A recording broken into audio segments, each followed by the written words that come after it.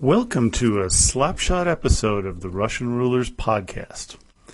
Well, today's is going to be a little off the cuff, and the idea came to me a little while ago about, I've been asked, what books do you use? How do you research your topics and your the czars and the emperors and the rulers?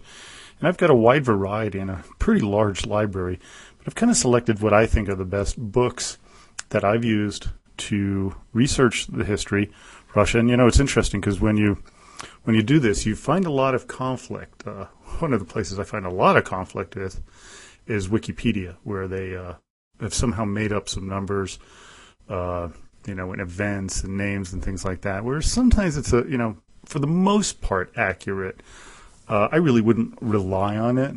For some it's nice as a little overview, but when you really want to dig down into it, there are a number of books that are just really the ones that you have to go through. And then even within those, you have to be careful because there's a lot of conflict there. History is its interpretation. So, when I start, the book I had to go to was the one that I used in 1976 when I took my first course in Russian history from Dr. Paul Avrich, the late Dr. Avrich. And that's spelled Avrich, if you want to look him up. He had written a number of books on history, but with a particular bent on anarchism. We'll get to that subject in Russian history because that's a very important one. The anarchists were part of the overthrow of the Romanovs. We all remember the Bolsheviks and the Mensheviks, but we do forget about the anarchists' role, and we'll get into that and maybe do a special little slapshot episode. But basically what I do with starting looking at Russian history, I go to one book. It's the one that we had as a textbook. It's now in its 8th edition, and it's called, aptly named, A History of Russia. And the two authors are Nicholas Ryazanovsky. He was the original writer and did the first few editions. And Dr. Mark Steinberg was the second author, and I've had a chance to email him a couple of times asking for permission to use parts of the book. He says, yes, you may, but do tell people about the new edition if you do that. It is a masterful piece of work. It's about 700 pages. It covers pretty much ancient, prehistoric Russia all the way through the communist regimes. And it's interesting because he uses a number of sources. So when I posted this idea on the Facebook today, I got a lot of responses really quickly, people who were excited about this idea about the books. And one of the questions was, how about the kind of the revisionist history that the Soviets came up with? When they look back at the Romanovs, obviously they're not going to look at them in a very nice light. So what was the changes? In this book, The History of Russia by Ryazanovsky and Steinberg, they use multiple sources. They talk about how the Soviet version of the economic issue, say, of Peter the Great or Catherine, versus the contemporary historians, or the ones that came an era later, or the ones now that are in the post-Soviet era. So, fantastic book. I would say that if you're going to start with a book on Russian history, that's the one. Now, if you want something a little lighter, that's a quick read, as quick reads go in Russian history, in about 260, 270 pages, by Michael Kort, that's K-O-R-T, and it's called A Brief History of Russia. And it's a nice little one. It has some interesting things. Has little kind of like pullouts, you might say, where it's, little speeches that were done by somebody important, things like that. And it's a nice little compilation of what went on in Russia. It puts a lot into the Soviet era. And Michael Kort has written a number of books on Russian history. Another one is called The Soviet Colossus. And that's one that I'll be looking into when I get into the Soviet Union in just a couple months. The ones that I use kind of on a regular basis to look at things include the book Czars, and it's spelled C-Z-A-R-S. I, of course, prefer the T-S-A-R spelling of Tsar, but it's by Ricci and Duffy. Really nice book on Russia's rulers for 1,000 years. It basically goes from the start with Rurik and the birth of Russia through St. Olga, Moscow's rise, Ivan the Great, Ivan the Terrible, Michael Romanov, and the Total of the Romanov. So it's a nice read. It's a good book. This is one that I have to really double check the data sometimes, and the numbers they use in battles and things like that, because there's a little bit of conflict with some of the other works. But on a whole, a very, very good book, and one I've used since the beginning of the podcast. Two other books I've used since the beginning of the podcast, over a year ago, is one's called Russia, The Once and Future Empire from Prehistory to Putin, and that's by Philip Longworth. And it was one of the inspirations to doing this podcast, because, when I saw the title, I went, that would be an interesting thing to do, based my stuff on for the podcast. So it's a nice read. It's easy. It's understandable. Not very scholarly, not in a bad sense. I mean, it's just a book that's a nice read on the history of Russia. For a more scholarly book, and something that's just amazingly filled with great information, is Russia and the Russians, A History by Jeffrey Hosking. Big book, again, about 700 pages. So it goes from basically the first emergence of Slavs in the historical record to today. So excellent, excellent book if you really want to get into depth of Russian history. Another book that I find interesting if you're really fascinated more with just the Romanovs alone is The Romanovs, Ruling Russia from 1613 to 1917 by Lindsay Hughes. Nice, about 300 pages. Good book, starting with Michael Romanov and going right through to Nicholas II. So a nice little read if you're looking for that. I also like to see some books that kind of give me a little bit of a insight into the people of Russia. And one, for those of you who are interested, is called Women in Russian History by Natalia Pushkareva. It's translated from Russian, and so it goes over quite a number of the women. What did they live like in the 10th to 15th century, and Muscovy, the Enlightenment, people like Catherine I, the wife of Peter the Great, Catherine the Great herself, how they were treated in the 19th and early 20th centuries. So fascinating book if you're looking at, say, people and women. Another one that I've used for individuals, for finding out more about society, and I've done a couple of Slapshot episodes from the readings here, and it's called Reinterpreting Russian History. It's a compilation of readings from the year 860 to 1860. It's edited by Daniel Kaiser and Gary Marker. And it's fascinating when you want to find out what was it like to live everyday life in Muscovy from the people who lived there.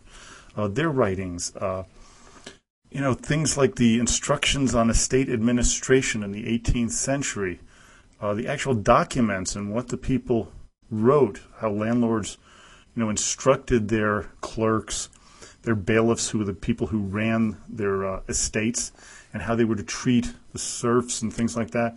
You get some really interesting things here. So fascinating book if you want to know more about the society and the day-to-day living of people.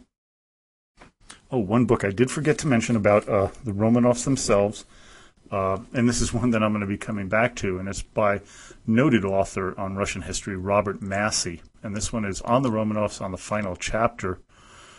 He's also written a book called Nicholas and Alexandra, so he's really looked into especially the final Romanovs days.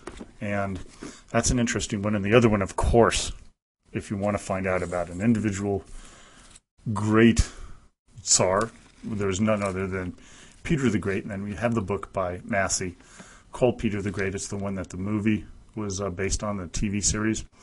So it's a big, long read. It's a little over 800 pages in paperback. My copy, if you saw it, has no cover on it anymore. It's missing some of the first pages because we really went through it when we did our podcast on Peter the Great, and it was a real great help. If you don't want to read that much on Peter, but you're fascinated by him, another great piece of work, and I really enjoyed this one. It's called Peter the Great, and it's by Derek Wilson. This one is more, a couple days worth of reading. It's over 220 pages, but an excellent one on Peter himself. Another question that came up, do you have a book on Catherine the Great? Yes, and it's by Henry Troyat. And this is the book that is basically about her life, but through her eyes. We're amazed that we have a lot of writings from Catherine. So what this man, Henry Troyat, did, and this is a translated book for those of you who want it in English. It's been done by Joan Pinkham. It really goes into her life through her eyes and from the readings that we have, and the writings, from her. So, nice little book, about 350 pages. Usually what I do is I buy them used because, if I were to buy all these books new, I would certainly have a lot more advertising on the podcast. But that's an excellent book on Catherine the Great. Also had a question on Ivan. What's the best book on Ivan the Terrible? Well, there were two. If you want to get to the person who's considered the expert on Ivan the Terrible, it's Isabel, and I'm probably going to botch the last name, de Madariaga. And she's a professor emeritus of Russian studies at the University of London, and her book, entitled Ivan the Terrible, is considered the book on the subject. It's around 400 pages, used it quite a bit in my series on Ivan. It was just such a fascinating, especially psychologically, he's a fascinating character. And the other one is by Robert Payne and Nikita Romanov. And yes, that is the Romanov, one of the members of the Romanov family who passed away a number of years ago, kind of recently. This book was written, about, I'd say 20 years ago, 1975. It's about 40 years. But it's a nice little book on Ivan. A little easier of a read than the other one by the same title. So if you're looking for Ivan the Terrible, that's a really nice one. Then there's another author who's written a number of books on Russia, but he does it in such a fascinating manner. He really looks at the heart and the soul of the people and what they went through. The first one that I saw, and these are big books, so with between my job and my podcast, I really don't get a total time to read these books all the time. But the first one is Natasha's Dance, and it's a cultural history of Russia.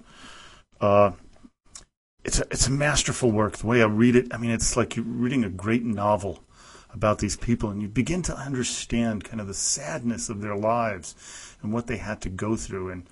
And people say, well, the Russians are pretty hard drinkers. Well, if you read a book like this, you'll understand why and how tough it was to be a Russian and the lives that they led. With my family that came from Russia, they lived a very charmed life. They lived in St. Petersburg. They lived in the lap of luxury for those people. But let me tell you, life in St. Petersburg is tough. It's cold. The days are very short in the winter, and it's a long winter, so you have to really get through it. So life is not easy, even in for the people who did well, like members of my family. But Natasha's Dance is a great one, and then one that I'm going to be leaning on, starting in a few weeks, is called A People's Tragedy: The Russian Revolution, 1891. To 1924, another huge book, over 800 pages, but so rich in information about how the people lived and how tragic the Russian Revolution really was. The cost to human life and suffering was just immense.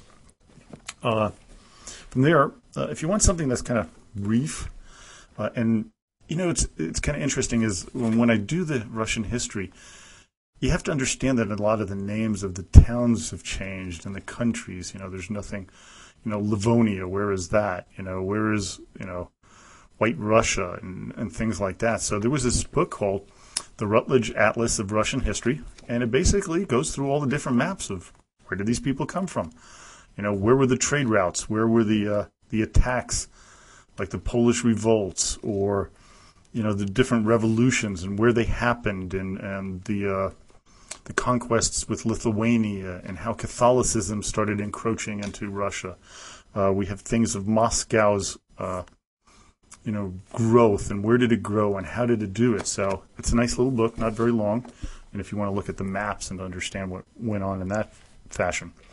Another question that came out on the Facebook group, and I really strongly urge everybody to join it. It's well over 150 people. We have some pretty lively discussions and questions there. And I want to thank all of those of you who are there. Too many to name personally, but you're giving me some great feedback, and it makes it, for me, worthwhile to do this podcast, knowing some people really are interested in it. But one was the Crimean War. Now, especially from people from Great Britain. They fought the war, and people from France as well, and they were taught one side of what happened with the Crimean War. I have to say that it was, the cockiness of the Romanovs and the Russians at the time that thought, well, hell, we're beating a tarnation out of the Turks. So why don't we just keep on going? And Great Britain and France and going, no, that's enough. Back off, boy. And Russia didn't think of it, that they were falling behind technologically in war, and their route supplies were terrible, but they thought they could just roll over and win this war. And had they run it right, and had they had their supply lines corrected and had kept up with things, they would have just rolled over the people from Great Britain and France, their armies, as well as the Turks, and they might have liberated the entire area, and Russia would have been bigger than what it is now. But the book is called Crimea, The Great Crimean War from 1854 to 1856, and it's by Trevor Royal, quite a large book again. It's funny, when you look at Russian history, these books tend to be very big because Russia is so big and their history is so rich. Tend to be pretty decent books. Another question we got, Alexander. Alexander I was a fascinating Tsar, and I didn't get into it terribly deep into the whole idea of his disappearance and his supposed death. There is a book called Imperial Legend by Alexis Trubetskoy. Probably pronouncing that terribly wrong. It's Trubetskoy. But it talks about the death and disappearance of Alexander I. And did he really become a monk named Fyodor Kuzmich? It's fascinating, looking at the research and saying, that basically when the Soviets opened up his tomb, they didn't find anyone. And I've talked to a number of people that I know know Russian history from my parents in their Orthodox church, and they said the one thing we can do is we know the remains of the monk Kuzmich. All we need to do is the DNA testing, because we do have the DNA from many of the Romanovs who still are around. So, that could finally solve the mystery and prove for once and for all, did he actually die, or did he just give up the throne, which is kind of my idea. And then finally, a book that was given to me in the early 70s, and many who have done Russian history and who have studied it and looked into it have gotten this book. It was first copyrighted in 1966 by James Billington, and it's aptly called The Icon and the Axe, An Interpretive History of Russian Culture. It's another one of those very long, large books. Lots of great references to it, and my copy is already significantly browned. I've had it since 1972, and it's one that I went through, and it's also been one that we had to read when we took the year of Russian history. So that's it. I hope it'll give you some insight into what I'm doing and how I get all my information. I just don't try to go through one book. I try to look and verify and make sure that what I'm writing about is true, it's verifiable. It would be better if I could read Russian and get into it that way, but alas, my spare time and learning a language like that would be quite difficult. So I hope you enjoyed it.